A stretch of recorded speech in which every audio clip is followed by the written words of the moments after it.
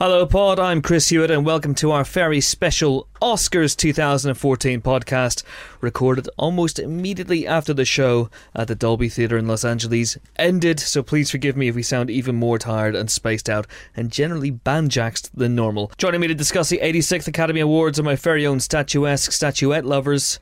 First up is the one and only Hoopity-da-burb-burb. Helen O'Hara. Hello. How are you? I'm very well. Good. Thank you for calling me statuesque. Next up is the wickedly talented Papa Tom Flippity Bip. I don't think it's going to translate. Professional. It's fine. You destroyed me. I don't think that's going to translate. All right. Next up is the wickedly talented Phil DeSemlian. And last but not least, James Dyer. How are you? Good. Wow, some serious thought went into those intros. This is Oh, this is God. going to be very interesting. What we're referring to, of course, is I guess one of the great talking points of the Oscars was John Travolta. A lot of introductions were messed up during the Oscars this year, but John Travolta, Yes. completely got Idina Menzel's name wrong during the introduction. He said, "Please welcome the wickedly talented, the one and only." Adele Kasim. Just going, what?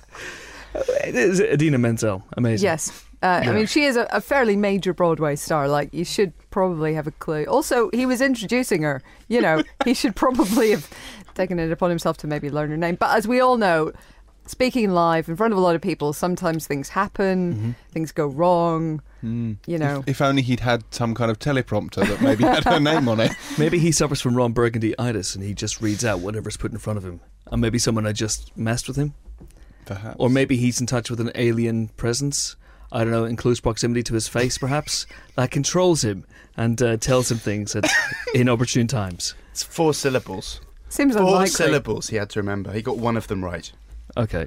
I think it's 5. Idina Menzel. That's It why is. I wasn't It asked is. to do It's it fine. either. Welcome to our Oscars podcast. We've gone off the rails spectacularly already. Let's talk Yeah. about. Let's start with the big one. Len, not John Travolta making a complete arse of himself, even more so than when he made From Paris with Love. Ooh, topical. I know. Thank you. I couldn't think of a really bad John Travolta film. There must be one he's made in the last 5 minutes. Yeah. Anyway, the big triumph of the night was 12 Years a Slave, which won Best Picture. It also won 2 other major awards. It won Best Adapted Screenplay for John Ridley and Best Supporting Actress for Lupita Nyong'o. But Best Picture was the big one. Came right at the end of the night, obviously. What do we make of that? Defying gravity. Hey? Hey, very good. Hey, Bringing it's it back to Idina Menzel. There you I like go, what you see? did there. Very And good. it's 5:30 in the morning. Let it go. Very good okay. also, yes. We kept going back and forth, didn't we? All week people were talking about, you know, was American Hustle going to sneak in and steal it? Gravity began to look somehow unstoppable. It seemed to get a sort of momentum behind it coming into the Oscars that maybe hadn't had at some of the earlier award shows in the season. But, I mean, if you were trying to look at the typical things that an Oscar film an Oscar-winning Best Picture film has, you know, 12 Years a Slave has more of them than Gravity does.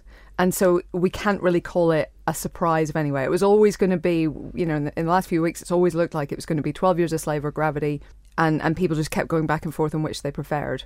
So it's not quite a shock, but it does feel good as a winner. I mean, not that I didn't love Gravity, I did, but this feels more of a typically Oscar-y, Best Picture-y kind of a film. I'd quite like to see the Academy give the Best Picture Oscar to something that's no, not that Gravity is science fiction necessarily, but something that was quite sci-fi, quite special effects led. But having said that, 12 Years a Slave is a fantastic film and a very, very worthy winner. I think it was only a surprise in the fact that the momentum seemed to be with Gravity. It was winning lots of awards, admittedly, technical awards mainly. Alfonso Cuarón won Best Director, of course. Yep. And I just had this feeling that it was beginning to tip in his favour. But most of those always look nailed on for Gravity. I mean, you know, no one else, I mean, obviously visual effects, but the sound mixing, the sound editing, it all looked like it was going Gravity's way in those categories. And to be honest, Best Director always looked like it was going to be Cuarón to me. I didn't ever think it was going to be anybody else, really. I kind of thought it was going to be 12 Years a Slave at the end of the day anyway. And also, Gravity, for all its great achievements, the technology will, by definition, I think, be surpassed in due course. Whereas I think 12 Years a Slave feels more like a sort of filmic monument and a landmark in that sense. So, not to take anything away from Gravity, which I loved, this felt like more of an obvious Oscar film. While having just said everything I've just said about 12 Years a Slave deserving it, I would disagree. A lot of people have said that kind of thing about Gravity, and I kind of really disagree with it. I think Gravity has a real heart to it and a real kind of emotional story to it that I think is actually going to stand up. And also, I mean, people talk about effects aging, and that's true of some films. But, it doesn't stop us loving them, generally speaking, if the story's good enough. And I feel like Gravity is going to be one of those. We can tell it's a man in a suit now looking at The Wizard of Oz, which was obviously paid tribute to tonight. I'm sorry, The Cowardly Lion. I know it's early. Man in a suit. But, we still love it. I feel like Gravity might be one of those. I know a lot of people have said things like what you've just said, but I'm going to go ahead and disagree with that. I mean, I agree with you, though. I think Gravity has a lot of heart and has a great story. It's quite a simple kind of chase movie, isn't it? The way that Cuarón and David Heyman talked about it. 12 Years a Slave, I don't know. It felt like, for one thing, it was kind of writing a bit of a film wrong in the sense of D.W. Griffiths and his great movie about slavery. Everyone should know Phil just did air quotes around great. That's really important. Yes. And you should probably mention the name of the film. I should mention the name of the film. You should. Yes. Intolerance. Birth of a Nation. Yes, of course. Which, technically was astonishing in its day as well, but the story was slightly sort of palsied. But anyway, yeah. And are you surprised that the best, the sort of best picture and best director awarded films weren't necessarily the ones that had the acting garlands attached, bearing in mind that the bulk of the Academy membership are the acting fraternity? Not this year, just because, with the possible exception of Lupita Nyong'o, all those acting awards looked pretty sewn up for quite some time. And I think they are cases where the performance is maybe greater than the sum of the film. I think Dallas Buyers Club is very good, but I think McConaughey and Leto were better than very good in that film. I would almost say the same about Cate Blanchett in Blue Jasmine, actually. I think it's a performance that elevates the film rather than, being on level with it. So they felt quite sewn up. I predicted, I think when we had to put our money where our mouth was, I think I predicted Lupita Nyong'o for 12 Years a Slave. I'm really glad she got it, because I think Jennifer Lawrence is fantastic in American Hustle, but in a very, I don't know, in a way that's almost out of step with the rest of the film. It's a showy, flashy performance. I do wonder if the momentum swung wildly away from American Hustle once people got a little bit of a chance to reflect on it. We liked it at Empire, we gave it 4 stars, but on reflection and with a bit of hindsight, it is a bit of a nothing film, a bit of a papier-mâché film, really. There's not a lot to it, not a lot of substance or depth. It's just a caper movie, really, ultimately. Some very, very good performances, and she's great in it. I do wonder if there was a reluctance on the part of the Academy to give someone so young 2 Oscars in a row, given that she's, we can't tell the future, sadly, but she's probably going to have a few more nominations down the line, I would say. So feels like a fair bet. She's 3 in already. Absolutely. Whether it's going to be a Streep-esque 18, I don't know. But Lupita Nyong'o, I think over the last few weeks was beginning to sneak up and steal some of the big acting awards. So that's a good thing. Yeah, definitely. And she's fantastic in the movie. Matthew McConaughey. This is interesting. I thought it might be a little bit closer. No, of course, they reveal percentages. It's not like the X Factor final after the event. But it has felt that Matthew McConaughey, Jared Leto and Cate Blanchett's name, especially Cate Blanchett's name, have been written, preordained, stenciled on those awards even before they were handed out in a way. Were there any other surprises, or were there any surprises? Her, I would say. Screenplay. Yeah. A very curious win, I thought. Unexpected. Her's Curious an odd in one. that you don't agree with it? I don't agree with it. I mean, her was an odd one. I wasn't quite sure how that found its way into so many categories. Certainly not best film. American Hustle, as you say, I think is rather overrated. But her, I thought, was the most unlikely choice in that top category. And to be honest, I didn't think it was likely to win screenplay either. I mean, I can't remember what I had down for that. I think I thought, or possibly Blue Jasmine to actually win that one. I liked her. That's all I have to say about it. Well, it's good to know. Thanks. Yeah, Phil. no, I liked her, and I feel when it comes to the best original screenplay, it certainly wasn't a very original idea, and I thought Spike Jonze executed it very well. It feels like one of those Charlie Kaufman type of things that the Academy has given screenplay awards for before, so perhaps it didn't feel like such a big surprise to see, but it was cool to see Spike Jonze up there. Yeah. Other films in that category, of course, were Blue Jasmine, Nebraska was in there, which was interesting, American Hustle. What else was in there? Dallas Buyers Club. Dallas Buyers Club. Interesting. Yeah, so it's a fairly... I can't really pick a favourite out of that lot. I can't really pick something that's going to stand out. Unlike all the other ones, where you felt more so than in any other year, and and this is variation what I said already, but there are lots of people nominated today who really just might as well not have bothered turning up, quite frankly. Yeah. You know, Christian Bale, Bruce Dern, it's great. You know, you're an elder statesman, it's fantastic. You're going to have a lovely night out, wear a nice tux, bring your daughter, bring your family along. But really, who are you kidding? Stay at home and watch it with us and live tweet with us. Yeah, but in this one, I think, and probably an adapted screenplay as well, although I think 12 Years a Slave's do that and that one a little bit more. It was very, very open. So I honestly didn't know what they were going to say when they opened the envelope. I would have loved to have seen Wolf of Wall Street take adapted screenplay just because I love that film, and it hasn't really had... It obviously got no love tonight because I think a lot of voters couldn't quite make it through. Something about that opening scene with, Leonardo DiCaprio doing things he probably shouldn't have been doing to parts of a hooker's anatomy that he probably shouldn't have been doing them with, seems to put people off, and I think that's a shame. Wowzers. I need to go back and rewatch it. I don't remember that. Any other notable awards on the night? Because Gravity took a lot of the technical stuff. Best score went to Gravity. That was very interesting. Stephen Price, who's only his third movie as a composer. In fact, yes, only his third movie as composer. Attack the Block, The World's End, and Gravity. And now he's got an Oscar.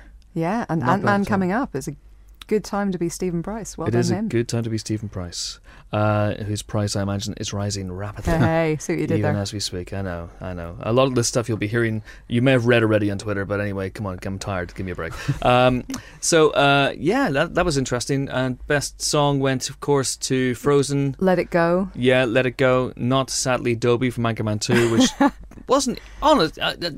Chris, what get over is up it. With that? It's not a good song. It's a great song. It's not perhaps a good the greatest of scene. songs. Honestly, U2 got on. They just picked something up from their back catalogue, dusted it off, and went, "Oh, here's a tune, it'll do." And they got on stage.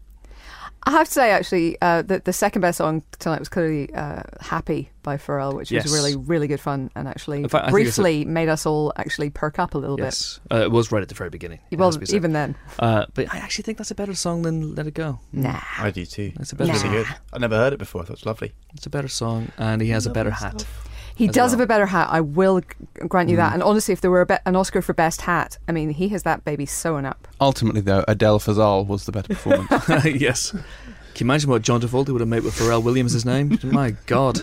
It was very odd, actually, that they revealed halfway through that the orchestra wasn't in the room. The orchestra was at the Capitol Records building down the road, which meant that the performers were singing. Presumably they had a TV or something where they could see the conductor and, sing in time with him. But I think Menzel especially had a little bit of trouble with the timing. She seemed to be going a little bit faster than that song is usually sung. Maybe this explains it. John Travolta's teleprompter was in a different building. There you go. People were That's being it. played off by people down the street. Yeah. That's really harsh. It seems a bit rude, doesn't it? It does. The only person who was played off really was Alfonso Cuarón when he came out for the first time when he won Best Editing. His co-winner, if that's the right word, Mark Sanger, he made a speech, and then Cuarón went to take the microphone and he got played off, which I didn't actually notice because I was too busy live snarking. That was a little bit of a moment. But luckily he got back on stage later on and he got to make a very, very nice speech indeed. Any other winners stand out for you? I guess Best Documentary is interesting. 20 Feet from Stardom hasn't come out in this country yet, and it's meant to be very, very, very good. And that won Best Documentary ahead of The Act of Killing, which won the BAFTA, won lots of other things, has a lot of critical praise afforded to it. Phil, what did you make of that one? Well, I'm surprised, really. I think a lot of people expected Act of Killing to take that one. It's a really serious and superb film. 20 Feet from Stardom is an unashamed crowd pleaser, and I thoroughly enjoyed watching that. Not perhaps a big surprise, though, that would be the one that they've picked. Maybe sitting down to 12 Years a Slave and Act of Killing double bill might have been too much for the Academy membership. But Maybe. I don't know. I mean, it's a shame because I think the BAFTAs probably got that one right. But 20 Feet is very, very good as well. Yeah, I think it's one of those cases where 20 Feet from Stardom is something that all Oscar voters implicitly understand. They understand that struggle, and it very much resonates with them. Whereas The Act of Killing is as you say, tougher and never mind that it's kind of fired up discussion in an entire country and looks like it might change the political process there. That's not what wins you an Oscar, apparently. No more than Jared Leto's changed the entire political process in the Ukraine. Sorry, No, just Ukraine. Yeah, the 20 Feet from Stardom thing is interesting because Darlene Love took to the stage. She's one of the subjects of the documentary, and she sang her acceptance speech. Probably a little bit too close to the microphone, but it was good. She sang her acceptance speech. Great singer, of course. Came up in the 60s, through Motown, worked with Phil Spector an awful lot. Christmas Baby Please Come Home, which begins Gremlins. Probably for me anyway. The track I associate most with her. But more interestingly, she became an actress later in life, and she is now the third member of the cast of Lethal Weapon 2 to be associated with an Oscar, to win an Oscar. Mel Gibson, Joe Pesci, and now Darlene Love, which is an amazing stat. She plays Trish Murtaugh, Roger Murtaugh's wife. And she sang His Eyes on the Sparrow, which I think we all remember best from Sister Act 2. There were a couple of other interesting speeches. I mean, a lot of people made very, very nice speeches. Lupita Nyong'o made a lovely speech. John Ridley made a lovely speech. McConaughey made a lovely speech. And in fact, he busted out a rad, which is interesting. I love that. I love that he's aware that that's become a thing. And he was, they were really great. But I think for me the most fun speech was the Lopez's, Kristen Anderson Lopez and Robert Lopez, when they won Best Original Song for Let It Go. And they kind of half sung, and they did a little bit of They did it in rhyme. Yeah, it was a bit great. of a routine thing. They were reading off a piece of paper, but they kind of still had clearly practiced it. Yeah. As you would. People were criticising him. I saw people criticise him on Twitter. You would practice a speech unless you're an incredibly proficient and confident public speaker. You would practice if you were doing a speech in front of 1 billion people. Heck yes. I mean, I'm sure, quite frankly, there are people on Twitter who have practiced their Oscar speeches in front of the bathroom mirror without ever making a film. So, if you're actually nominated, I think you get carte blanche to have a practice. Absolutely. And quite frankly, it was a night that illustrated the benefits of rehearsal, because there were an awful lot of people who mangled their introductions. John Travolta is the most famous one, I guess, but there were other people, Channing Tatum. Zac Efron seemed really nervous. He garbled his introduction. I still don't know what he was doing on stage, or who those 6 people were with him. And Zac Efron, there were a few other people, and even Ellen DeGeneres, who introduced Christoph Waltz as Christopher Waltz, and there were little flubs all the way through it. I thought. But what do we make of Ellen DeGeneres? Last year, obviously, Seth MacFarlane was the host, attracted a lot of opprobrium because of the boobs song and what people perceived as sexism, and just generally being an unfunny person. So what did we make of Ellen DeGeneres? It's funny, I really like Ellen generally. I think she's very good. In this, Ellen DeGeneres. In this, less so. I really found, even her opening thing, which got a lot of love on Twitter, I thought was quite weak on humour. There were a couple of laughs, and towards the end when it got slightly edgier, it was funny. But generally speaking, I didn't think it was good, and she relied far too much on just clowning around with the audience, sitting in the wrong seat, ordering pizza, doing selfies. That's not what great comedy's made of. I think it was quite funny to begin with, but each one stretched on, and then she's passing a hat around, getting money off people. And it's like, it's no real substitute for actually writing a good script, I think. Yeah, I agree. I don't really remember many great singers. She did a little couple of comedy bits that stuck in my mind. She's a safe pair of hands, I guess, isn't she? No one's going to be up in arms about anything that she did tonight, apart from the fact that maybe it wasn't that funny. It was gently amusing, I thought, at least. And also what I did appreciate was that her parts and her sections and a lot of the other kind of usual bump was cut down a bit and trimmed this year, and it was still an incredibly long show and had far too many montages. Those heroes montages didn't mean anything, didn't serve anything. The animation montage that Jim Carrey presented was literally the most pointless thing I've ever seen in my entire life. Heroes montages. No, he did. He did an animation montage. It was kind of part of it. Heroes of Animation or something. But honestly, it was 90% films from the last 15, 20 years. It was, almost all DreamWorks and Pixar. And much as I love them, and it wasn't even the best bits of the films. I was just like, why am I watching this? Why are you wasting my time? It's really late and I want to go to bed. Having said that, Jim Carrey did, I guess, probably have the best presenter speech of the night. He was very funny. Made an off-color speech about, animated animals, making him think he was on LSD, which I'm surprised. Yeah, that was maybe funny. He hadn't told the Academy he was going to do that. Who knows? But he was very good. Played the little world's smallest violin for himself again, going, oh yeah, I'm sure it'd be great to be nominated. Jim, you haven't made an Oscar nomination-worthy film in years. That was a kind of a funny bit. I think you've got to be a little bit self-deprecating. No, true, but there's always a little bit of truth. He did do a pretty good impression of Bruce Dern in Nebraska, which I appreciated. The film, the facial expressions were spot on for that, I thought. He did, yeah, they were actually. It felt a little cozy, I felt, to be honest. It kind of made me yearn for almost the Billy Crystal days of just having interludes, even though they weren't always brilliantly funny, but they were always kind of worth watching. This just seemed to lack structure a little bit, and there was a point where it was like you're in a car and you're like, who's driving? It didn't feel like she was kind of running the show. She was in the audience, like messing around with not just all the audience, just the front couple of rows of the audience, and all the big stars there doing pizza stuff and collecting money in Pharrell Williams' huge hat, which I thought was quite funny, but kind of needed her to be running it and making it feel like a show. And to me, it didn't really feel like a show. It didn't really sort of cohere in that way. Yeah, I agree. But she has some great lines.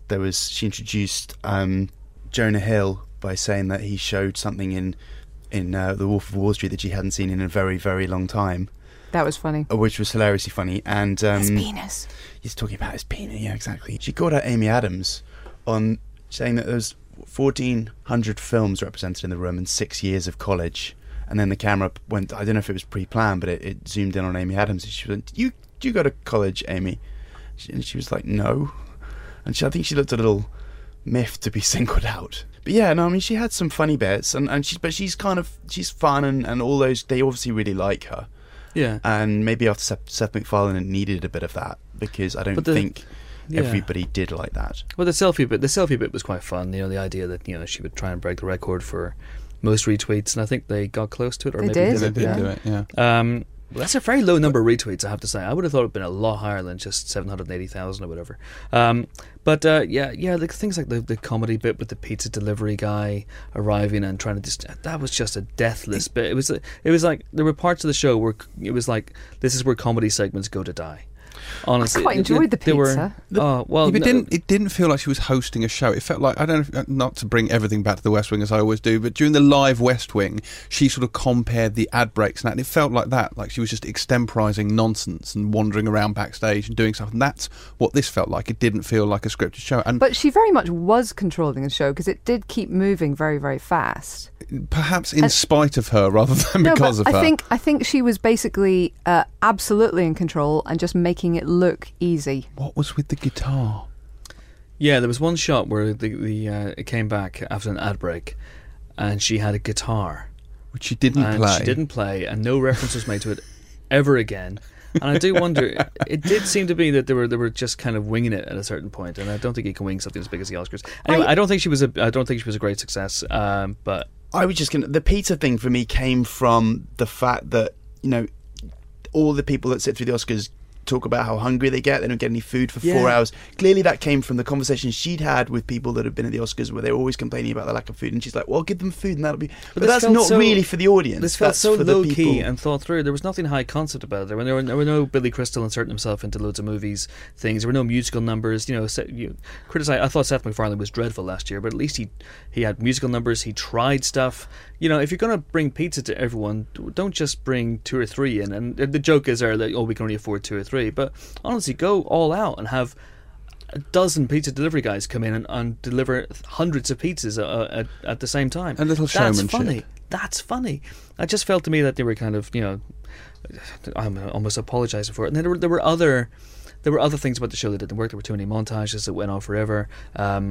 Pink, for some reason, was singing a tribute to The Wizard of Oz. Did anyone understand why the hell that was happening? Bette Midler. And Bette Midler in the In Memoriam bit, making, I'm sure, everyone who was in the In Memoriam bit glad that they were dead, because they didn't have to sit through it. She would have been X'd off on the X Factor, I think. She was a bit off key.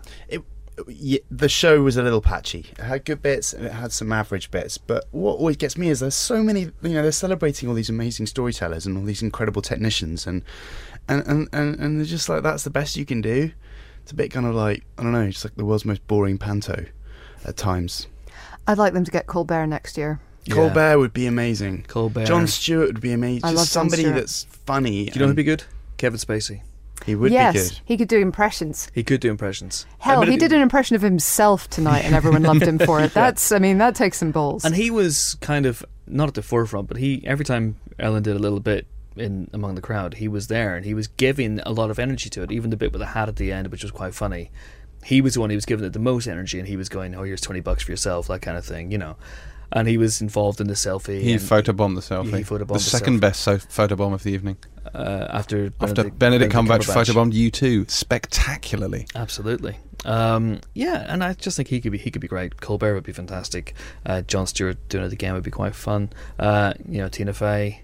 Yes. Amy Poehler. Yes. Defecting from the Golden Globes would be great fun. Of course, there's something a bit very rigid about the structure of the Academy Awards, that they still don't really want to seem to mess with it that much and make it about the comedy. You still have to have the pious, po-faced montages and musical numbers. I think that's what they do. I mean, they keep messing with everything else, and they don't mess with those intros, and they don't understand that's what everybody hates. That's what you need to mess with. Yeah, agreed. Where was Jack Nicholson? He wasn't there that I could see. Yeah, it wasn't there, no. The front row was actually, it was interesting, wasn't it? You've got like Jordan Catalano and the kid from About a Boy, and no Jack Nicholson. What's up with that? Who is that kid from About a Boy? How did they get there? Who is this +1? That's what I want to know. All right, we got some very, very quick questions for people sent in at a point when we were awake. So, at Acacia Acer asks, which Oscar would you add to the lineup? I just don't think there's enough of them yet. I would say maybe best stunts would seem like a good call. It's a category where people literally risk life and limb, and if they get any recognition at all, it's on a much smaller stage, and surely they should be up front and centre.